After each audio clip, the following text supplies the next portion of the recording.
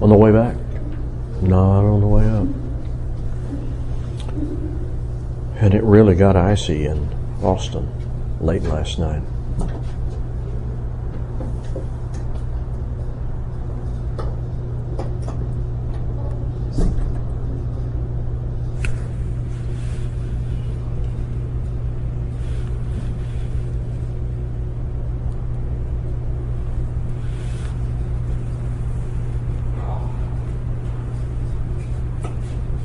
Howdy.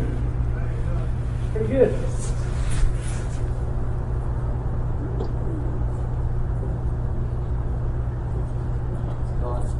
Doing good, Herb.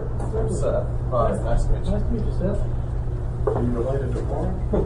Yes, I am. Okay, I've met him before. I figured it was. How you doing? Seth Potter, nice to meet you. You been here before? I came here, several months ago. I talked to you on the phone earlier today. Yeah. How you doing? Good, I'm doing all right. Good. So, Good. how are y'all doing? We're doing fine. So you're getting ready to get started here. So. Getting ready, yep. Uh-huh. Ready?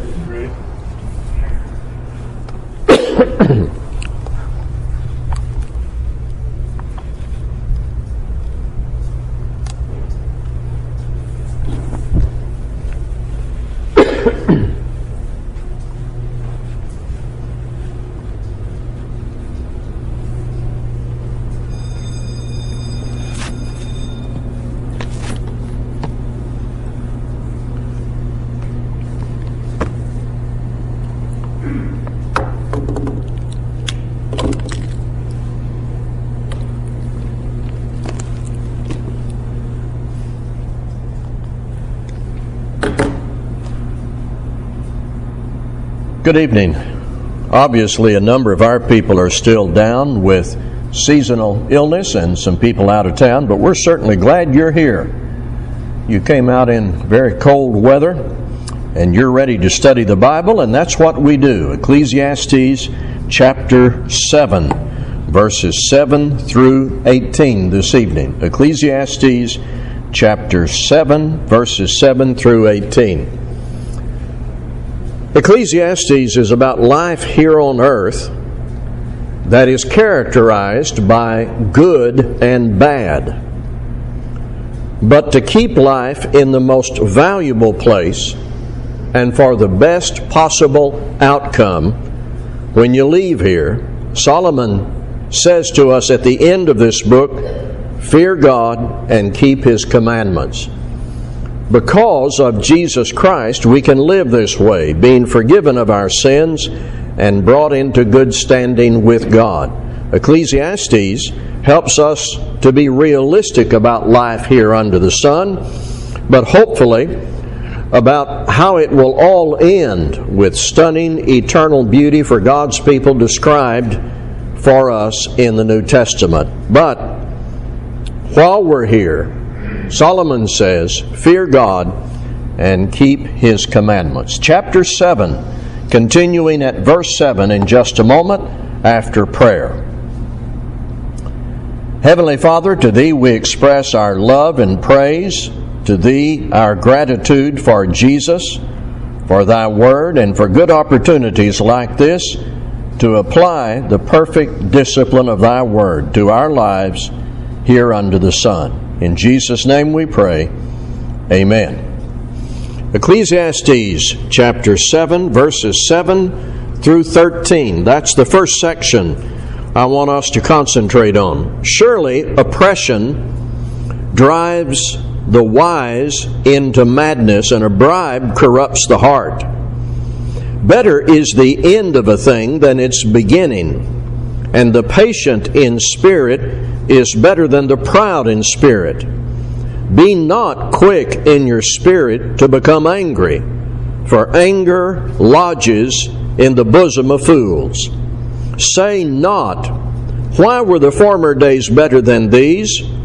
For it is not from wisdom that you ask this. Wisdom is good with an inheritance and advantage to those who see the sun. For the protection of wisdom is like the protection of money, and the advantage of knowledge is that wisdom preserves the life of him who has it.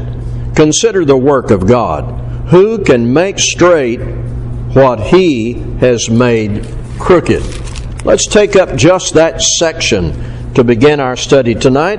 And I want to start with verse 7 just by itself, because in this section we have, as we described the other day, proverbs that are embedded into Solomon's journal, Ecclesiastes. So we're going to take up verse 7 by itself, where it says, surely oppression drives the wise into madness, and a bribe corrupts the heart. I want to connect this with what we studied Sunday.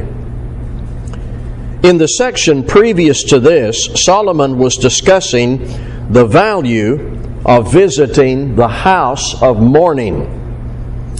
A funeral is a sad occasion because of grief and loss, but a funeral can be valuable for us as we reflect on the brevity of life and the reality of death, and we make all that personal. So I said to us on Sunday, on the occasion of a death, there is a soberness and reality that we can take to heart personally.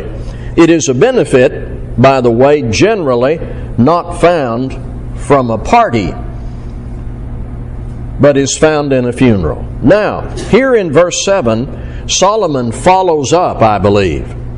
And he wants us to understand, I think, that not all bad events bring some good benefit. A funeral, though there is a loss, can bring into our minds some good direction of thought about where we're headed, what we need to do. Fear God and keep His commandments. That can come to mind, and we can be provoked about all that at a funeral. This cannot, however, be claimed about all the events that occur here under the sun. Because, for example, Solomon says there is oppression that will drive you mad, and there is bribery that has no good benefit embedded in it at all. And what Solomon is doing, I think, in verse 7 of Ecclesiastes 7, he's giving us a reality check. Some sad events where there's a loss, like a funeral, can cause very good reflection, but you can't say that about all the events under the sun across the board. And he gives two examples, oppression and bribery. Those are things that can just drive us mad. So in proverbial format, Solomon offers this clarification after saying that attending a funeral can have a good benefit. Now, let's take up 8 through 10. And sometimes when proverbs are collected together, you can read them and discover a theme. That's the case in the book of Proverbs in the Old Testament. Sometimes you can read a paragraph and you can discern a theme. And there is a theme in verses 8 through 10. Listen for it, please. Better is the end of a thing than its beginning, and the patient in spirit is better than the proud in spirit. Be not quick in your spirit to become angry, for anger lodges in the bosom of fools. Say not, why were the former days better than these? For it is not from wisdom that you ask this. Well, when I read this several times last week, I saw a theme, and I think that theme could be stated with this word, patience. Our problem is pervasive in our time, and I speak generally here. We want what we want immediately. We are a people oriented toward getting things now. We are not so much oriented toward waiting. Some examples. If our email doesn't go out instantly, if there is a 5-second delay, we can get irritated. Microwave ovens and fast food have conditioned us to demand something to eat and have it with no waiting time. We don't like to stand in line or wait in traffic. We find these things frustrating. We are a people, I'm speaking generally, who want what we want with some immediacy about it. We want it now. Solomon is using Hebrew proverbial literary style to get us to think about this very simple virtue of patience that we need while we're here under the sun. Many good things come to us after waiting. So, the takeaway just from this section would be very simple. Don't be in such a hurry. Slow down. There is no rush. Wait for the end of a thing. The patient spirit is better than the proud in spirit. And by the way, observe a connection there. Observe that pride is connected with impatience in this proverb. So we're getting the message to be patient in spirit while we are here under the sun. And fearing God and keeping His commandments will, of course, instill patience in us and defeat pride. It is far better to be patient than to be proud in spirit. Then he says in verse 9, "Be not quick in your spirit to become angry, for anger lodges in the bosom of fools." Here's something else that we get in a hurry about. Anger. We arrive at the point of anger sometimes very quickly, and then we let it stay inside.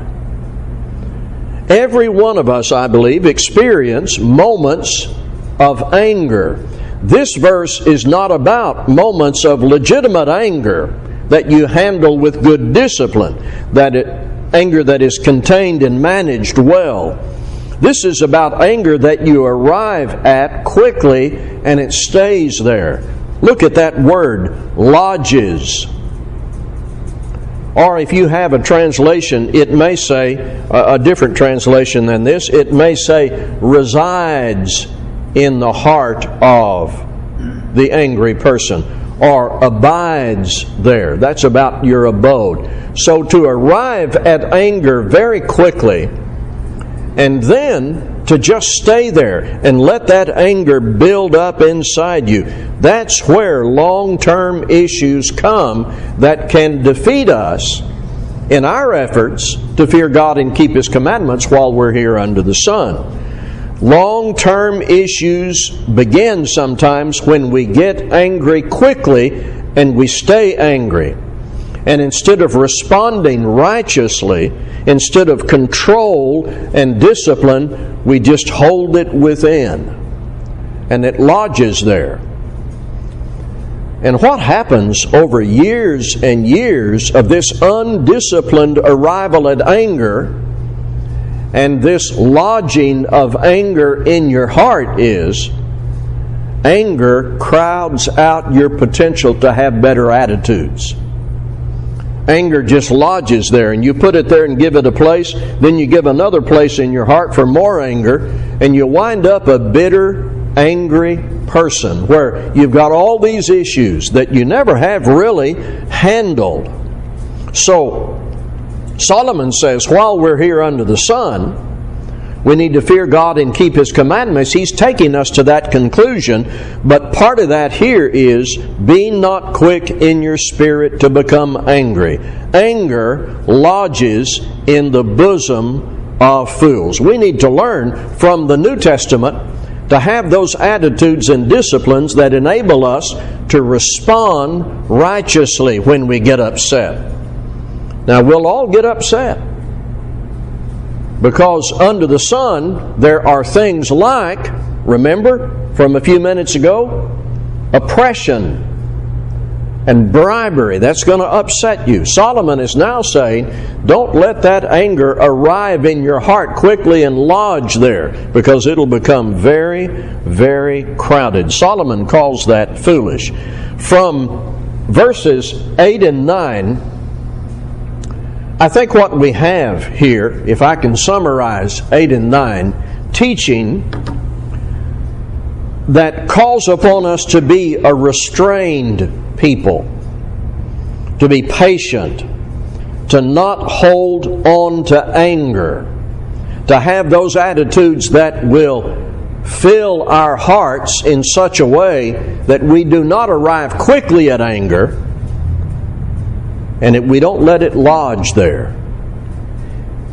Anything I'm thinking, saying, or doing in my life now that goes against this, I need to use the Word of God to root it out, deal with it, and get it out of my heart and my life. We have an expression in Arkansas, maybe we got it from people in Texas, I don't know, flying off the handle. We used to call it that. Letting anger consume you and reside in you and eat at you and make no room for good attitudes and good thoughts. It can destroy you, can take you away from God.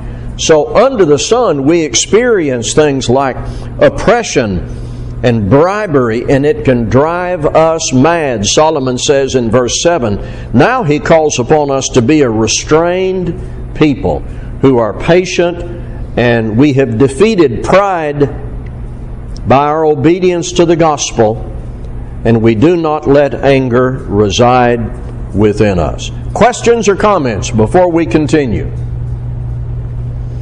A very good instruction written by Solomon in good proverbial simple format. Verse 10 needs our attention.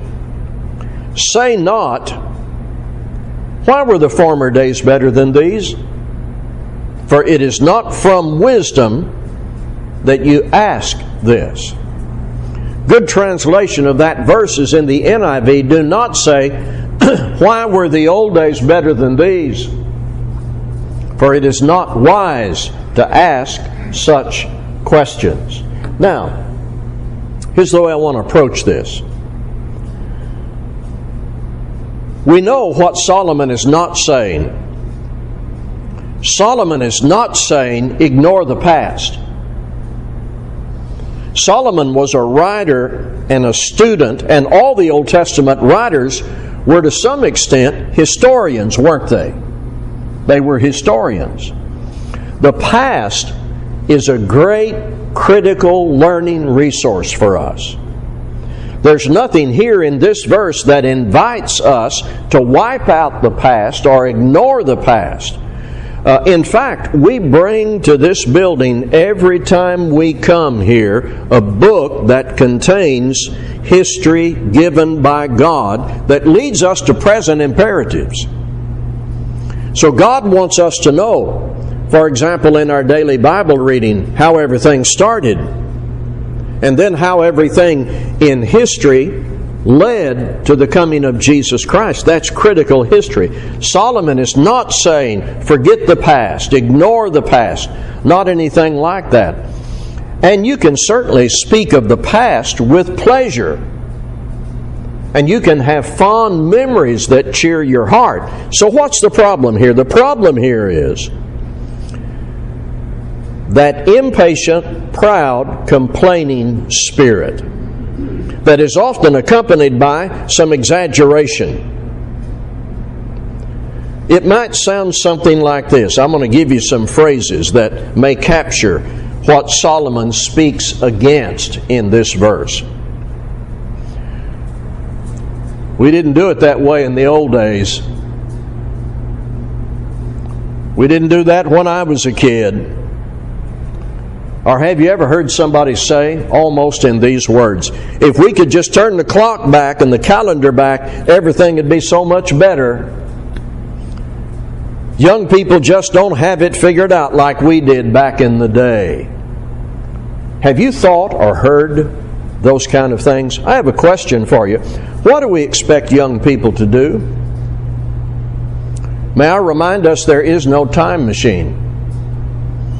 So all of this complaining spirit that it's not today the way it used to be, certainly we can be informed about that and inform others, but when we harp against young people because they don't live in the 1950s, they cannot enter into a time machine and go back. It may not be helpful or valuable. What can happen to us is, maybe especially in our senior years, there is a bitterness that can set in, and we can almost leave the impression with young people that there is no hope because you're not in the 1950s, not in the 60s, well, maybe not the 60s. We can almost leave the impression that there's no hope for them because we lived in such a better day. Now, we can relate history to the young people, and we can sometimes show them how principles that were implemented in a more vigorous way in years gone past had value. We can do that. But the complaining can lead young people to have no hope. There is no time machine they can get into. Wise people live in the present. We accept the challenges of the present. We know that maybe there was a time we lived in when it was better. But we understand that we cannot go back. We cannot drag our young people back to 1950. We cannot change everything to suit the history that we preferred. The 1950s are over. Would you consider, I found this quote the other day, posted it on social media, and it got quite a lot of attention. I think this says it well. The Bible does not commonly assess the present in terms of the past, but much more typically does so in terms of the future with all its potential for change. Those who insist on harking back to the past often impose burdens on those who live in the present from which they cannot escape. No time machine. But to set the present in the context of the future is to set a path before someone else that allows the past to be left behind and a new way of being to be embraced. Now, what do we tell people when we preach the gospel? What do we tell people when we study the New Testament with them? We inform them about the past as God has revealed it. Divine history, it might be said, but then we talk to them about what they need to do when? Now. And so in the New Testament, there's the new birth. There's walking in newness of life.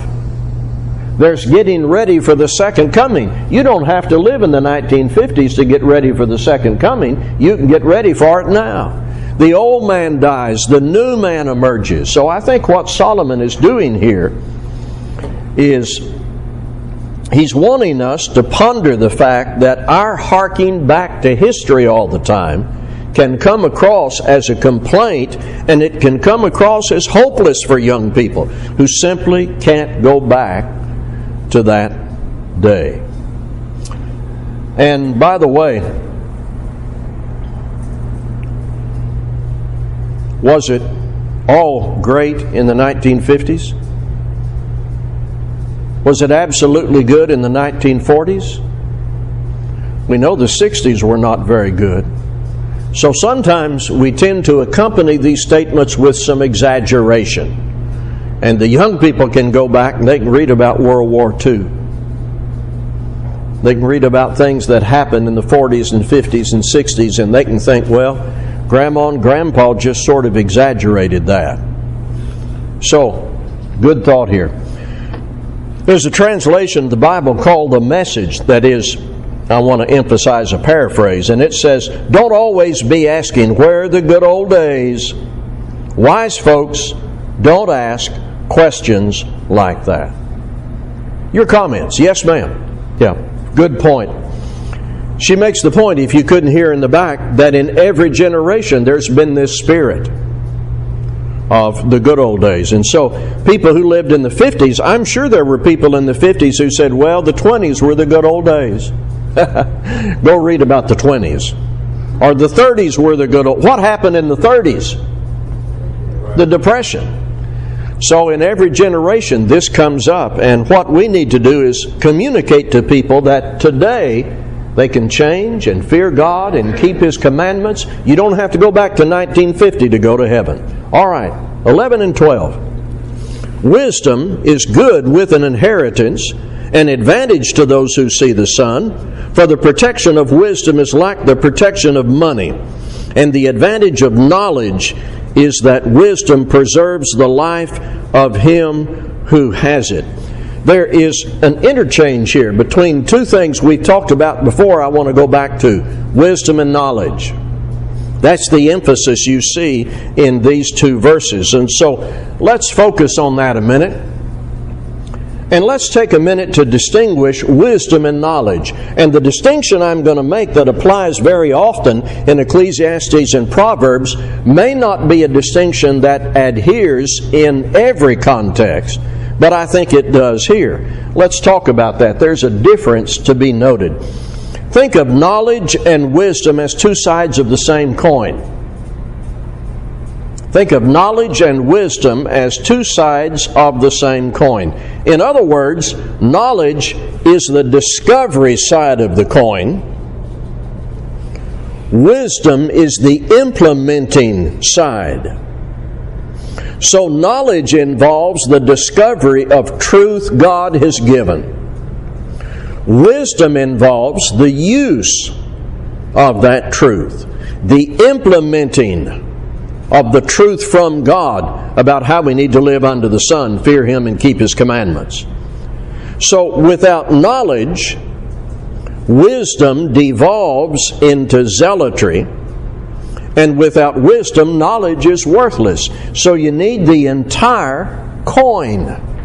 You need knowledge that God supplies about truth, about how you ought to live. Then wisdom is when you apply that. You implement that in your life. Solomon wants us to know and apply truth from God while we're here under the sun. That's the greatest legacy, and it's worthy of protecting. It's the highest investment of your time and energy. The use of the knowledge God has given wisely in the practical conduct of your life. Wisdom is the highest kind of inheritance or treasure. I need to move on to 13, please.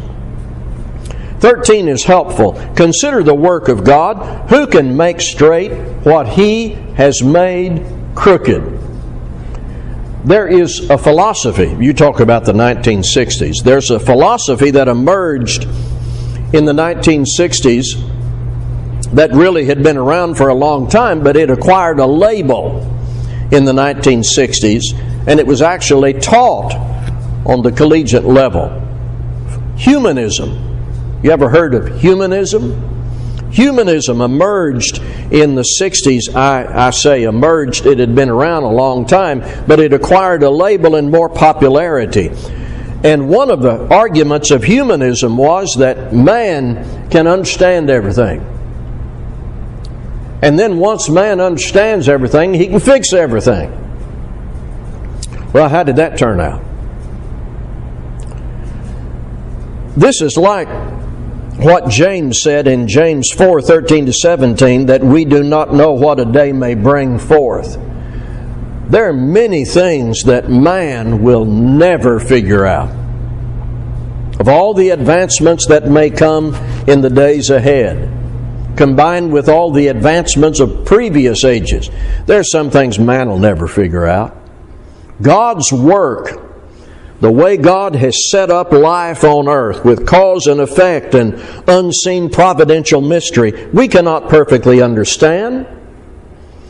And it's also true, we can't fix everything. We can't fix everything. Much frustration is eliminated when you recognize that God is God and we are not, and humanism is a big fraud And we cannot fix everything. We cannot fix everything.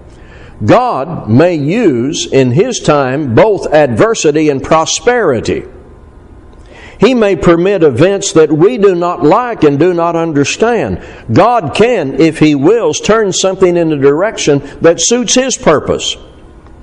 And we cannot know all the details of providence and cannot change everything to suit our desires. Matthew Henry made a good statement in his commentary. He said, "Be not conceited of thine own abilities."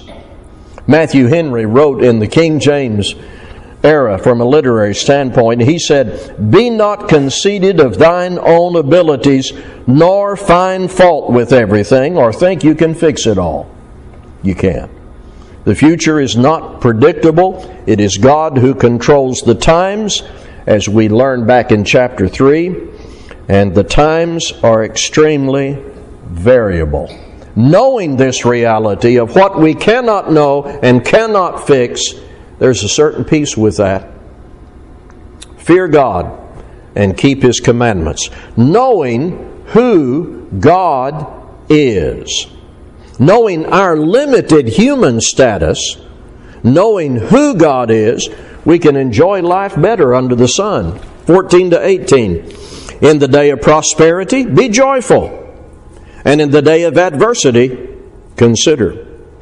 God has made the one as well as the other, so that man may not find out anything that will be after him.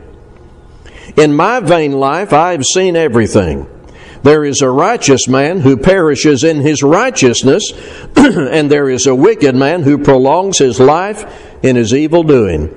Be not overly righteous, and do not make yourself too wise. Why should you destroy yourself? Be not overly wicked, neither be a fool. Why should you die before your time? It is good that you should take hold of this, and from that withhold not your hand. For the one who fears God shall come out from both of them. That's a statement I have underlined in all my Bibles. The one who fears God shall come out from both of them. Now, we're not going to have time tonight to navigate all the details of this. I may have opportunity to bring up some of this later. But let's take up verse 14 and put ourselves clearly into this idea that there will be good days and bad days here on earth. Anybody dispute that?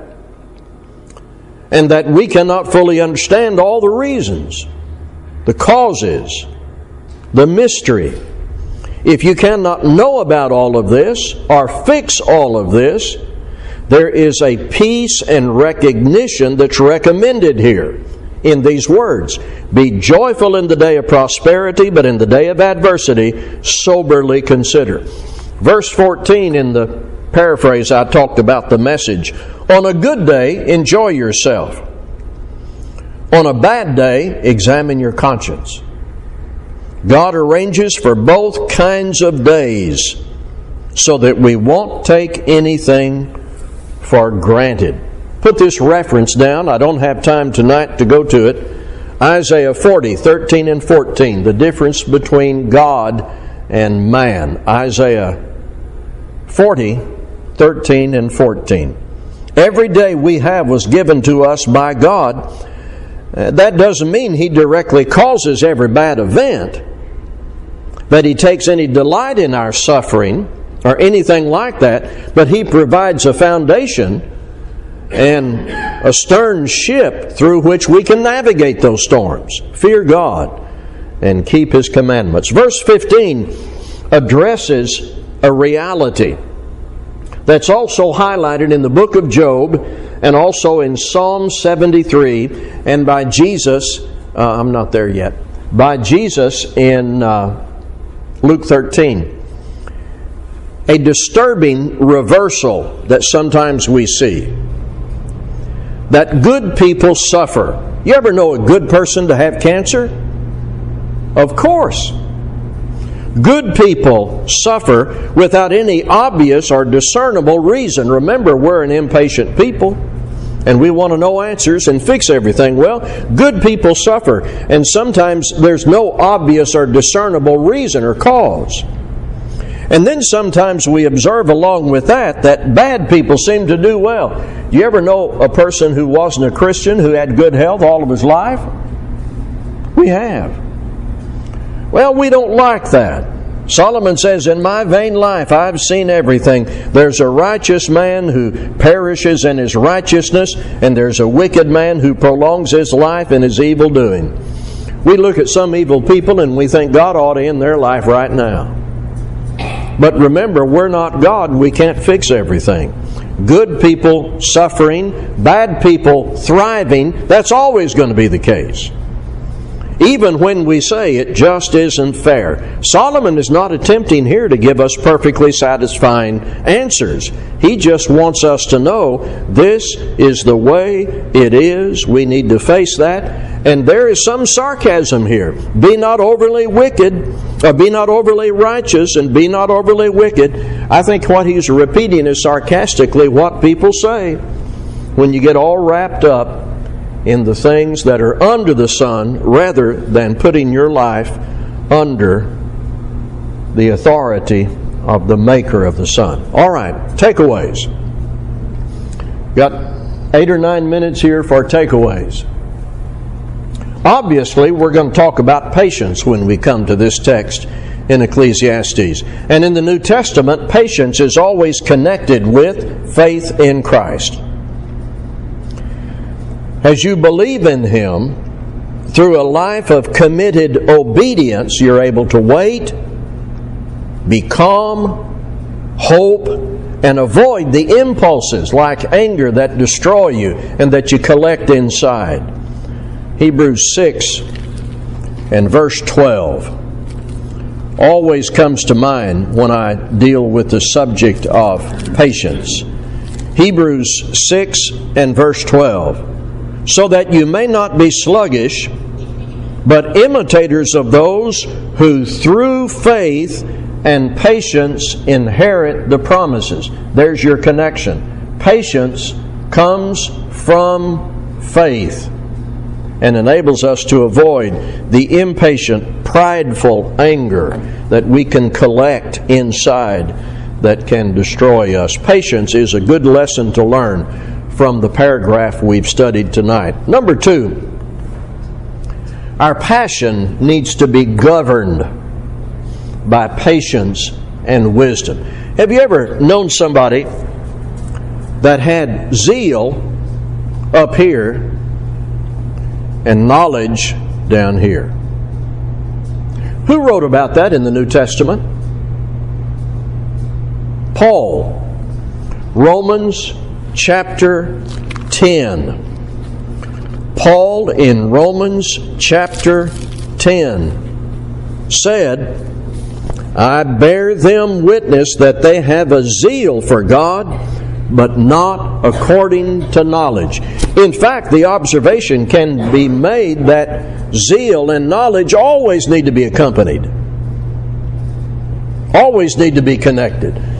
Because not only are there people with zeal up here and knowledge down here, there are people with a lot of knowledge academically, and they've collected it well in their minds and they can recall it, but they have no zeal to live it and communicate it. So zeal and knowledge needs to be connected, and is by Solomon and in the New Testament.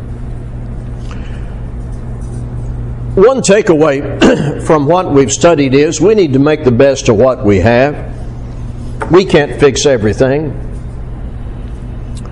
We can't go back to the 1950s or whatever era that we would love to go back to. And if we went back there, we'd find sin. Maybe not as celebrated and open as it is today, but we'd find sin. And we would find suffering if we went back to that era. We must make the best of what we have now, daily. I've got a sermon somewhere about this. Wasn't able to find it, but I remember the points. Assume, determine, and know. Assume that there will be good days and bad.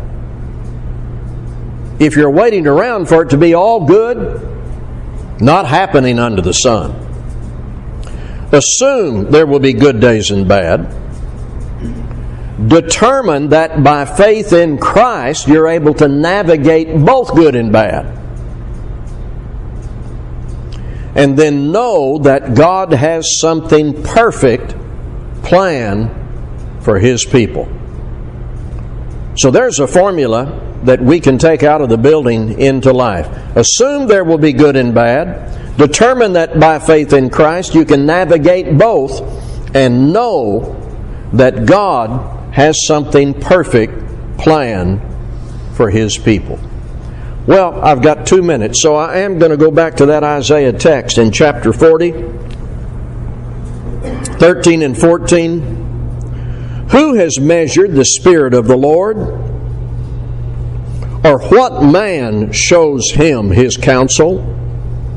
Whom did He consult? And who made him understand? Who taught him the path of justice and taught him knowledge and showed him the way of understanding? At its extreme, secular humanism and New Age philosophy has it that we become divine, that we eventually become God.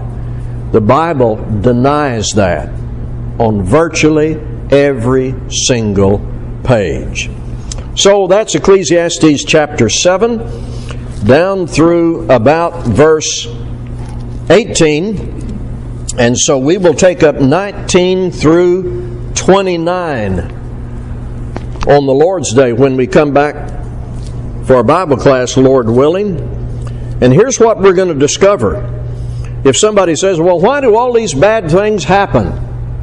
Where'd all this come from? All the oppression and bribery and the suffering and bad things. See, this alone I found, that God made man upright. But they have sought out many schemes. The blame goes on the human race, on people who sin, not on God. God made man upright. More about that when you come back on Sunday. Thank you very much for your good attention to our study.